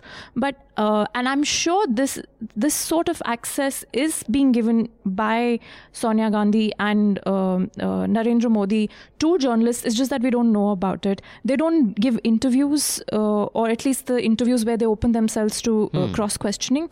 But these are kind of plants, Yeah, they're set up. you cross-verify them, and the information you may add to it or subtract from it. But these are plants, and this is also one kind of access. And I think majority of the access in a journalist's career is this. Exactly. And I don't think any politician is not doing this. But is this friendship? Is this mentorship? Is this? I don't think so. I think it'd be very delusional to call it friendship or. But one thing, I hope I haven't mentioned it before because old age makes me repeat. But when Rajiv Gandhi first came to power, and he was just newly prime minister, and first time he started inviting small groups like 6-8 journalists for breakfast. So I called my brother and I said, I'm invited to this breakfast on Friday. And he said, don't go. You'll never be able to write the same way. And I didn't go. Because I knew Rajiv, you growing up. But tha kya breakfast pe? Huh? Tha kya? What is he serving? Tha kya? मैं तो check करता हूँ, खिलाओगे क्या accordingly अगर stay का अब मुझे पास्ता होएगा मुझे I don't want to name the embassy क्योंकि वो एम्बेसी को शट डाउन कर देंगे. मुझे वहाँ से आया कि भाई वो आपसे मिलना चाहते हैं, जो भी है वो उनका जो मीडिया इंचार्ज है, ये आइए खाने. मैंने कहा खिलाओगे क्या? कहते हैं स्टेक खिलाएंगे. मैंने कहा आई एम देयर क्योंकि मुझे तो नसीब ही नहीं होता यहाँ. एक ने बोला वी आर सर्विंग इंडियन. मैंने कहा इंडियन खाना होगा तो मैं तुम्हारी एम्बेसी में होगा, मेरी मम्मी बनाती है इंडियन. इतने तो Madhu, I'm sorry to say, but aapne, without checking menu, you turned it down. Lack of foresight. But he was good. He took criticism. Rajiv Gandhi took criticism really well. Maybe he used to stew. Certainly he stewed about Bofors. That's why he went on to that. But you said it was a different politics. Sir, what is your view of how close is too close? Who are your mentors? जब आप सुबह जाते हो अमित शाह के साथ किसको phone करते हो सुबह अमित शाह के साथ बैठ के बोलते चल अमित आज चल हम गाजर के पराठे खाते हैं, which he incidentally eats. तो उसके बाद आप क्या करते हो उसके खाने खा के? क्या what do you discuss? I never had politicians as my friends. I have written, most of my stories are against politicians. I hold politicians with contempt a lot. I mean, I put all the politicians, I consider them one tribe. For me, Congress, BJP doesn't make any difference. And whenever I look at the politician, the first thing that comes to my mind is how to expose him. That's it. I mean, even they must be, I'm sorry, they must be very good politicians also. But that's I not refuse your to job. see them. I refuse to see them. That's a good attitude for a journalist to have. So politicians. So I mean, whenever I had lunch with this guy. नाम ही भूल गए. No. He's passed away now. This Delhi, it's Sahib Singh Verma. बड़ा अच्छा lunch था उसका. गुड़ भी दिया था लास्ट में उसने खाने. उसके घर में खाना खाया था हमने. And I brought down his government. I was responsible for bringing down his government. He abused me over the phone. Also, the definition of the word friend is very different from the rest of the world. And this happens all the time. An acquaintance. Yeah, friend. She's a friend. My husband, he'll say he's a very good friend. I said, how is he a very good friend? Does he know our children's names? If he doesn't know our children's names, he's not a friend. Correct. I also want to add that sometimes what happens is the politician holds a sort of a darbar, and there are 20 journalists, and he gives you a piece of information or a story or an insight, or so and so thing is going to happen. And often I find that the next day, exactly verbatim what he has said has been reported as attributed to sources. And sometimes it happens that my editors ask me, why did you not have that story? And you, I think, were in that room. And what has happened is that when I have, cross-verified the things that this politicians talked about, a lot of them are not adding up. So I've taken an editorial decision at my level to not publish it. But a lot of people, just keep passing this off as friendship and access. I don't think that's friendship or access. Or the hope of a friendship. So anyway, moving on. But yeah, I said what I had to in the beginning. I'll just give a couple of more headlines, and I want to discuss this trip of in the G8 क्या हुआ था अभी? G7 हुआ था ना अभी. तो उसमें जो मीटिंग हुई और इमरान को जगह दिखा दी गई और मोदी और ने खूब अपना हाथ ठोक के ट्रम्प और they crack jokes and they were such good friends. It was so nice to see. तो उस पर थोड़ी मैं जिक्र करना चाहूँगा. But Firoz Shah Kotla ground, the stadium will be called the Arun Jaitley Stadium. I think it's a terrible idea. I mean, I neither, thought very highly or very badly of Arun Jaitley. The only thing that I thought why this government needed him was he was the only educated man in this government, which is otherwise completely uneducated. And no matter how much we say, hum hard work se chalte hain aur Harvard se nahi, it is good to be schooled. Your basics are taken care of, which is unfortunate. No one in this. He's the only one who had it. Now no one has it. So we are fucked. But naming a stadium after him. Next what? I mean, Talkatora Stadium will be called Kapil Sibal Stadium. But he was on the DDCA board for 13 years. No, I'm very happy about being called Arun Jaitley. It's much better than Firoz Shah Kotla. It's already called that. If you Google Firoz Shah Kotla, Wikipedia ka page opens as Arun Jaitley Stadium now. No, but the ground will still be called Firoz Shah Kotla ground. Ground is still Firoz Shah. But I just think the big difference in naming things after Bapu or Sardar or Jawaharlal Nehru, these people were the creators of India, dude. The rest are just politicians, and it is different. No matter what you think of Nehru, no matter what you think of Patel, no matter what you think of Tagore and Bapu, they created India. There was no Indian state before that. So if things are named after them, too bad they were in the Congress. Next, what Abhishek Manu Singhvi Hazari, 30,000 छोड़ो. Abhishek Manu Singhvi court, imagine क्या होता है जी वहाँ cases भी होते हैं लेकिन cabins में कह नहीं सकते कुछ हैंकी पैंकी भी होता है. Where does it stop? I just think you can't fucking do this. I think it's a terrible idea, and it's like I was just thinking. Next, prominent lawyers, Manu Singhvi. He wasn't just a lawyer. He was also a politician. Of course he was, but so are these guys. But don't you think it's a deliberate strategy to do that? To this renaming process, this changing of textbooks. It's to divide. When Congress comes, they'll name something after. Yeah. But so I think every government sort of does that. Got that WhatsApp message where if you drive from the airport, from Indira Gandhi Airport, and every 5 minutes you're coming across a Gandhi. I think it's problematic. I think it's problematic. Yeah. And had I not been 4 at the time, and I had a podcast, I would have said the same thing then, but I didn't have a podcast and I was 4 years old. But just because they did it, and my simple thing is, forget the past, like all Indians do, we have built Ram Setu. Tell me about the future. Should something be called Kapil Mishra Stadium, that demented boy who's now joined the app? Should something be called Yedurappa ground, when Yediyurappa dies. No, none of them should be, but Arun Jaitley should be. It should be Arun Jaitley's case. I'm biased. I'm highly biased on this. So now, quickly coming to a few headlines and an email. And then we have another 10-15 minutes, ladies. Then I shall finish this off. I know you ladies have to lunch. Go somewhere. Yes, then I'll let you have lunch. Even I haven't had lunch. Can you imagine? Now, the other exciting things that happened in the country were PV Sindhu won the World Championship in badminton. The first Indian, no man has even won this particular tournament. So she's the best in the world. So that was fantastic. In news not so exciting, Kanan Gopinath, he was Secretary Power Department, IS officer, resigned, and the Daman and Diu, whatever HR department, DOPT has said, please join work again. Just because you've resigned doesn't mean you're relinquished. We have to accept the resignation. For those of you who don't know, it is so difficult to leave a government job that you have no idea. It's as difficult to leave it as just to get it. Now, I saw his interview on NDTV. I think he's a fantastically articulate. I mean, I believed him. I think it was in all earnest. It's the power an IS officer has is immense. For him to say, fuck it, I don't want to do this because of what's happening in Kashmir is phenomenal. Now they're not letting him resign. They're saying, no, you come to work for us. And I'm sure that they will try to make life so fucked for him that no one else like dares what they did to Ashok Khemka. And you will have journalists. Oh, for insubordination, they're going to put him in the jail. No, what they did to Ashok Khemka, what a story. Yes. Yeah. And he ended up in some library with no car, no home, no nothing.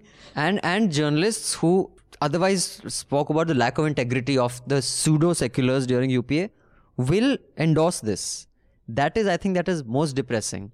So, I do think that anyone who has a voice anywhere in social media, in social settings, and WhatsApp groups should actually bat for this guy. The worst in case of Khemka is whatever he exposed, BJP used it to the hilt, and they said that they are going to give him the prime post when they come into power. And they shafted him big time. I thought he did get a post. No. They shafted him big time. In fact, he spoke after that again. And he was, in fact, we tried to get him for an interview after that, and he was very reluctant to come. Then we've carried a story of an army officer who told whistleblower, and now that's a very interesting story. It's on newsnight.com. Actually, you should check it out. And finally, that law student who went missing because she had accused Swami Chinmayanand, all these Swamis, BJP is full of them, who's a former minister, has just resurfaced in Rajasthan. That's an interesting story. In fact, we have a reporter in Shahjahanpur, doing a report on this. And for those of you, it costs money to go there, get him back, make sure has a roof over his head to stay. Because I can only tell him to go eat at the Gurdwara. I can't tell him to stay there because he said there's a limit to how much you can exploit me. So please subscribe and pay to keep news free. I want to come to, Modi's demeanor. I've mentioned many times, but I really want to give it 5 minutes and then we can close.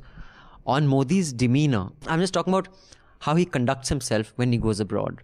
And do you see anything noticeable or worth commenting on? But before that, our wonderful subscribers have written some letters. Sonali Singh has written a 700-word letter. Sorry, Sonali, I can't read your entire email. But she says, I was listening to the Kashmir discussion, thought of writing in what I had observed end of July in Srinagar and how Kashmir has registered in my consciousness an average citizen who cares only about rosy roti. So she says, I'm a typical North Indian second generation Delhiite to boot from Bihar, living in Bangalore for 16 years. Kashmir was often spoken about, POK, militancy and all that. But there was no first-hand experience. She went there. She had a wonderful holiday. She experienced Kashmir like she did. But she's in the south when she was in Bangalore. It was, Kashmir is a North Indian problem. It's not our problem. And that was an overwhelming thing that she said she encountered while she was there. She said then she started seeing a guy from Meghalaya. When she went to the northeast, they speak about India and us. Even they don't see themselves as Indian as the rest of us consider themselves Indian. So, and she said she had never paid attention to the Kashmiri exodus until she went to Kashmir and, it became this major talking point. She was not aware. So what she's saying is we are so insulated from whether Kashmir is a problem or not. It's really sad. And she says once she went there for a holiday, she went past army posts. There's something in the body language. She said the only time she felt unsafe was when she was passing the forces as opposed to when she was not near the forces because they're so intimidating. And otherwise she felt very safe and she really liked it there. She says, my conservative old parents from different generations, I came back to the valley wishing the people get what they want, to live their life simply with the economy built on tourism, free of violence and yes of India, even more so after what happened earlier this month. And while I love that I live in India and are Indians, even after all that is wrong, we hate what Kashmir is going through and have a sense of betrayal for them.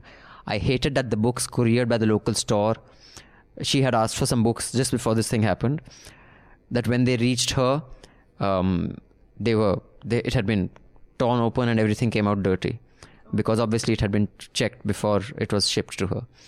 So I mean, she says she feels everybody's pain, but that's her piece. And Navjot Kaur says, hi News Laundry team, this is my second email, little bit about myself. Like a lot of your other subscribers, I'm a postdoc at Yale University. I'm so proud to see young breed of reporters News Laundry has produced and will produce. It feels nice to see that your investment isn't wasted. After becoming a subscriber of News Laundry, I understand the importance of free press. That's why I subscribe to the New York Times, Washington Post and Caravan. Coming to Hafta, it was a great idea to bring a Kashmiri subscriber on Hafta to know the views of how people are affected. I felt uncomfortable with her alienation towards India, but I guess that's what abrogation of 370 did, and that's why I feel Congress was much better at diluting 370. Had the trio of Modi, Shah, Doval just taken care of the corruption happening on the ground, it would have been much better. I always feel that Modi always overdoes things, even when he does things with good intentions. I want to know panel's opinion about what lies ahead for Kashmir. And coming to the Dalits uprising for demolition of the Ravidas temple, please don't get me wrong, I feel for their cause. However, I started wondering why such uprisings only happen when there is religion, caste, etc., and not on the issues which affect the day, like education, health, pollution. Why are humans evolving so twisted? But Navjot, you are the postdoc at Yale. I'm only a graduate from DU. But you've heard our views on Kashmir and where we think it's headed. But as far as other issues are concerned, I think the Jan Lokpal movement was a fantastic movement where corruption was the major issue. I haven't seen any such thing in my lifetime where a political party was formed on the basis of anti-corruption. Otherwise, it's all on the basis of Thakur vote or Dalit vote. So that's why I think that's a great idea. Anyway, now 5 minutes. Let me start with you, Pooja. You've seen he goes abroad. He talks really well. I think there's no doubt he has that. The fact that if you ask anyone, how has Modi's policies affected you personally? Forget Balakot, forget 370. It hasn't affected you. All his policies have affected you badly. Whether it's demonetization, all that. But it's like a Salman Khan film. I've said that before. Shit story, shit choreography, shit acting, but it's fucking Salman Khan. So he's the Salman Khan model of governance. His demeanor here and his demeanor overseas. I'm just talking about body language. Do you see a difference? If you do, what do you see? Not when he speaks to the diaspora. That's quite similar to how it is. That's the same entry. Like whether it's control, Wanted, whether it's the Bang 1, the Bang 2. He's super confident. Entry is the same.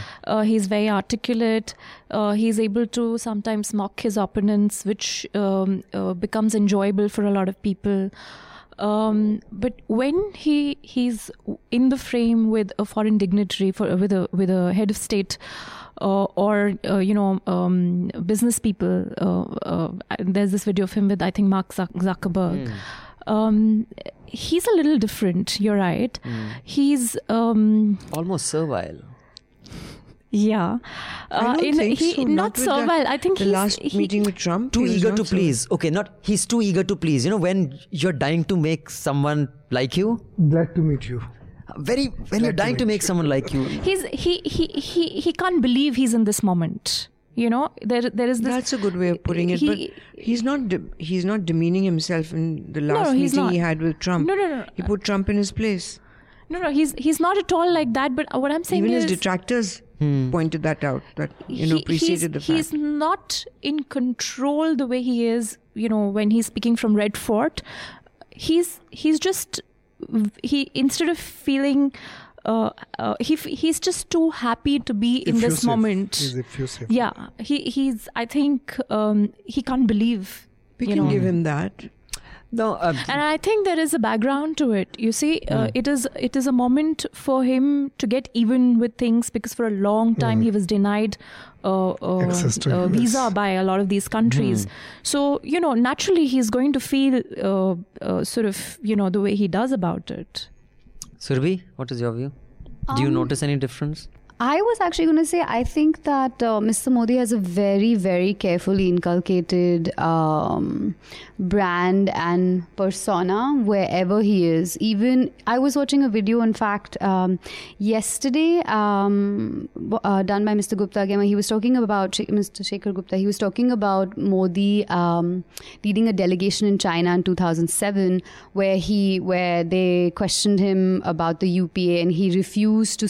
What he said was, I'm not going to speak against the internal politics of my country in another country. So I think from a very long time, he's been very, very careful about what he says at an international panel, whether that's at the G7, whether that's the UN, whether that's to the Indian diaspora. And it's very repetitive. It's all within this sort of what we are doing is very well thought of in India. We are bringing the economy back. Our glorious past is coming back. Perhaps when it's conversations or meetings with non-political people, there's a sense of vulnerability because these catch points and talk points that the government has no longer, I wouldn't say valid, but perhaps are not relevant in that conversation. So maybe in that sense, there is a difference in Madhu, what do you think? behavior. Well, I've seen him in many different situations. I've seen him on the screen and the diaspora outside. I've watched his interactions with foreign leaders at length. I've seen his, of course, the speeches in India. And then I've seen him in personal conversations with people. And I have to say that I see, like in his personal conversations, he's extremely poised and composed and still careful about what he says. He's not loose with his words. He puts people in his place rather cleverly without being too offensive. I think he carries himself really well. Whether you're a supporter of Modi or not, I find that of all the prime ministers that have represented India, one, he has more knowledge about the country and he can talk in detail about policy to the... Than other prime ministers? Yes. Because Manmohan might have had the knowledge, but he was not articulate enough to... his manner of speaking was so wooden that, you lost it before. And if you read Manmohan's speeches, very often you read his speeches, they're spectacular. But when you listen to the same speech, they're awful. Rajiv Gandhi also did not have that kind of knowledge. Indira Gandhi had a very agenda-driven meetings with foreign dignitaries, and when she traveled to the West, they were always agenda driven. She had a reason to be there, otherwise she didn't go. Whether it was to get more arms or whatever, it was agenda driven. I think Modi has, I think out of all the prime ministers that I've seen conducting themselves in foreign countries, I think he's represented India really well. So, what do you have to say?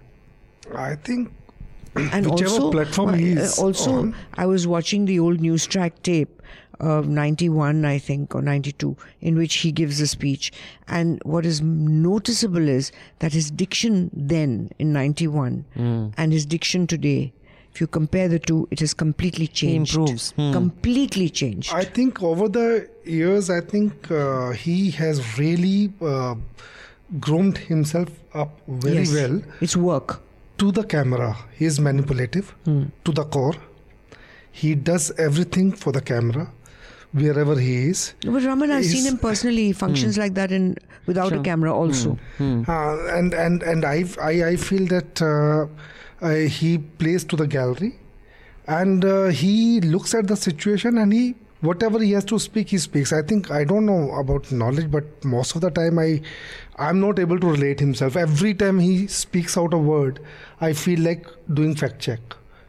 So Yeah. every time he that speaks. is a point. That is a point. So he clearly speaks very well. The one thing that gets me each time, and I've mentioned several times, Hafta and Manmohan had the same problem, except the contrast wasn't so much. Like when this guy walks onto a stage, there's that video that went viral, this old governor who can't walk, he's in his 90s. He walks across the stage just to be in the photograph before he reaches Modi walks. Although the governor should get precedence because, he's the representative of the President of India. When Modi walks or looks at anyone in India, whether it is his own cabinet. And I think it's a combination of, because the body language, when you see Amit Shah's body language in front of Modi, it's like when he went to where had he gone? I think Amit Shah was there when he landed and went for not the Arun Shourie Shok Sabha. It's Arun Jaitley ka. Arun Jaitley ka. Basically, whenever he comes, he's standing outside, like bowing. Everybody around him is so keen to be in his, and he doesn't even make eye contact. The most important, he does not make eye contact. His walk is very arrogant when he walks on a dais. Exactly. And very often he chooses who to say namaste to. And quite often, I think at least twice I have seen it, he's walked past Advani and not greeted him. And He ignores. he doesn't, one of the things of, he doesn't make eye contact, and that is that you're beneath me. When he smiles, it's not a smile. He's in fact, he doesn't even smile. There's a stern look that, don't talk to me like an equal. In sharp contrast, when he's overseas, when you're like a giggly girl is very keen to please you. Okay, I'm being sexist. Maybe a boy does the same thing. But did you notice with Trump, with everybody, his body language changes. He's smiling, he's making eye contact, he's trying to make eye contact so that he can say hi. And this is my problem with a lot of desis, which even Manmohan had. If you remember that joint press conference Manmohan and Bush did, where Bush was kind of shoving him around where to stand at the back. From the back, he was like, pushed him here, pushed him there. That is how keen I find Modi is to perform. That please like me. I want you to like me. And that neediness makes me nauseous. So I personally think the contrast in his walk and his body language when he's dealing with his own people and when he's dealing with people who are not his people is so off-putting. I just don't see how it's not so but visible. at the same time, he has world leaders on the Kashmir issue sort of siding with him. Sure. Both at G7. So, I mean... It's working for him. It is working. Whatever he's doing, it's working. Macron, Trump, they're not towing the line on this issue. They've sort of very clearly said. Whoever has... To Imran Khan, who doesn't know his history or geography. But I'm just curious. Japan and who Germany has have a ever border. told America's line on Kashmir? I mean, remind me. I just think can't feel- In I this think there's a lot situation- of this propaganda people are buying into that. Tell me one US president or any head of state who has said this should not be a bilateral issue. And tell me what this one was saying, Rajnath Singh, that now POK is going to be a part. No, sorry, that other guy who said that India map will be redrawn, Gilgit, Balochistan will be part of POK. Dude, that was always India's position. It is not new. No. The problem came up when Trump said that he was going to mediate. Sure. That's why we had to clarify, because no American But then president Trump before backtracked just as fast. because he was told to, but by India. But the point is that before this, all the other American presidents were well informed enough on foreign policy to not make such a gaffe. For Trump, it was like, अच्छा Middle East में हम fiddle करते हैं, इधर mediate करेंगे, उधर mediate करेंगे. So he thought that, okay, I can do it here also. He was ignorant. That's why it had to be clarified. Yeah, but what I'm saying is, sorry, Pooja, you were saying, but I mean, I wanted to would say- like to know why we think that we made him clarify. I mean, really, you think he gives a shit about what India thinks? Like, he antagonizes No, Canada, that's not the point. We did on which- make him we did clarify to him that he cannot meddle or mediate. No, who clarified to him? Our foreign ministry. No. They issued a statement. No, they did not issue a statement. It was a very carefully worded statement that is on. They did not address Trump.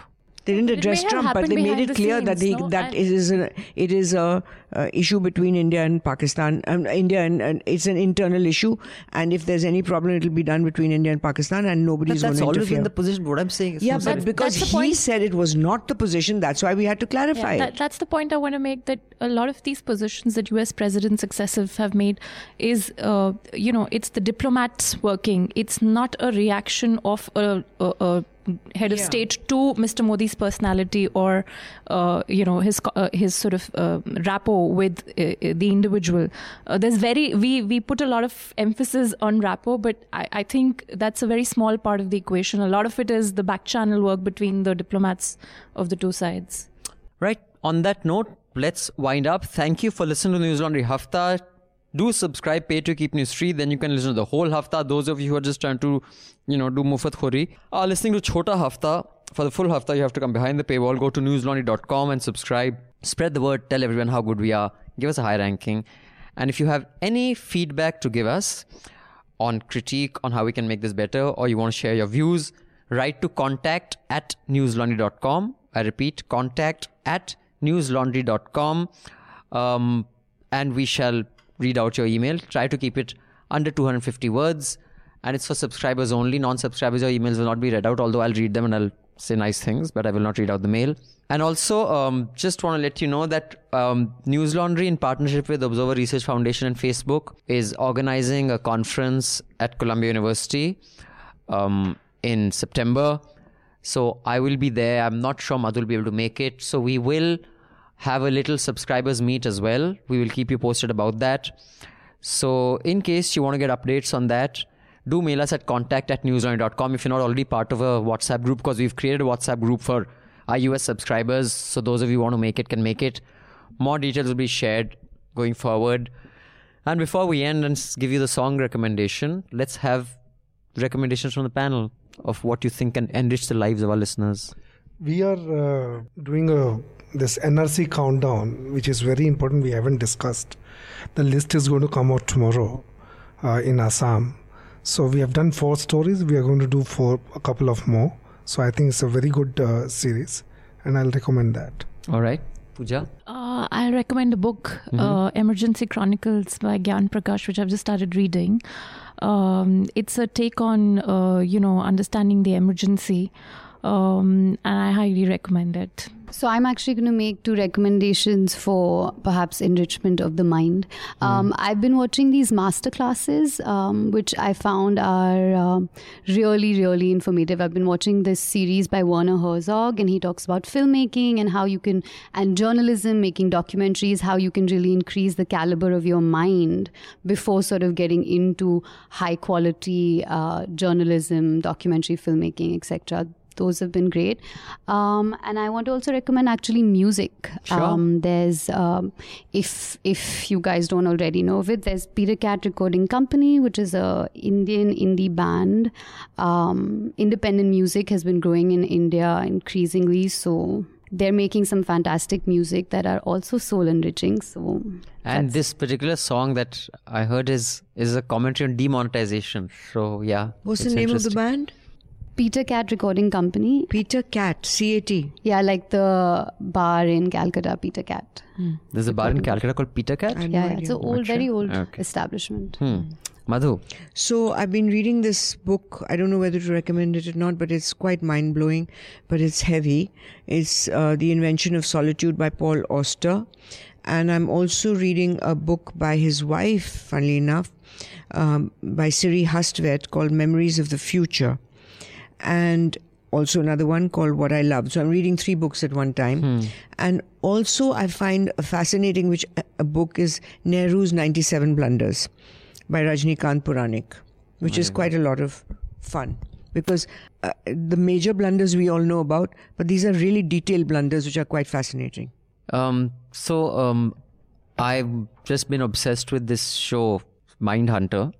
Amazing show, yes. So I've of course spoken about that show on other podcasts, but I read an article in Time magazine about the reality of course, they take some liberties while making a show, but of many of these serial killers and what they were actually like and what really happened to them after this show was finished. And many of them are still alive in prisons. And the one thing that I found worrying, and I'm thinking, am I off, or should I be worried? When they describe the attributes of many people who are sociopaths, I can just fit that description to many people in politics, and it's like they're describing that person.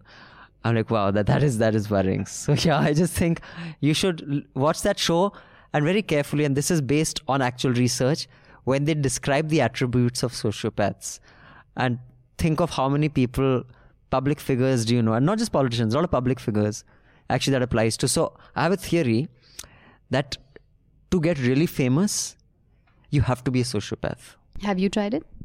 Becoming really famous? Or being a sociopath? No, yeah, I'm just too much of a social person to be a sociopath. No, but it's true. If you read about the lives of people who have achieved international fame, such as Bob Dylan, Woody Allen, Picasso, their Ravi Shankar. Yeah, their personal lives, they're really awful human beings. And also I've seen men who have devoted 99% of their time to their work rather than family and friends. There is a sociopathic element to them because they take decisions. Triage. No triage. It's singular. This is, they will take decisions in which it's totally focused on their ambition and everything else becomes minor. So even, say, a parent on the deathbed is minor compared to, this, I have to travel. I've seen this with people who are highly ambitious, and you tell that person that, your father's dying, but they still have to do what they have to do. Those sociopaths, I've seen many of them in real life where their so-called work, but really their own personal narcissistic ambition is taking their decisions. So when you can be so harsh on yourself and, being a perfectionist, you have to be harsh on yourself. You're going to be harsh on anybody else. When your own comfort doesn't matter, your own happiness doesn't matter, nobody's happiness is going to matter. So I think, That's one of the things that I read, a quote that I remember from Paul Auster's book, The Invention of Solitude, in which his father just died, and the first quarter of the book is about memories of his father, and he writes this sentence that if you don't notice, if a man doesn't notice, I'm paraphrasing, I don't remember the exact words, but he said if a man doesn't notice a physical situation, like his father would not notice anybody around. He once drove to his old house, forgetting that he'd moved, went into the house, lay down on the bed, and did not notice that everything in that house had changed. So he said, if you don't notice anything physical around you, how could you possibly notice emotional things in other people? So if we have any postdocs who are researching psychology, we have a lot of economics related postdocs. Do write in and tell us what you think of our views of all these kind of profound psychological things and our Ayush type medicine practice. And I will leave you with my favorite stanza from one of my favorite musical compositions, Madhushala. And let's just dedicate this to Mr. Jaitley. छोटे से जीवन में कितना प्यार करूं, P लूं हाला. छोटे से जीवन में कितना प्यार करूं, पी लूं हाला. आने के ही साथ जगत में आने के ही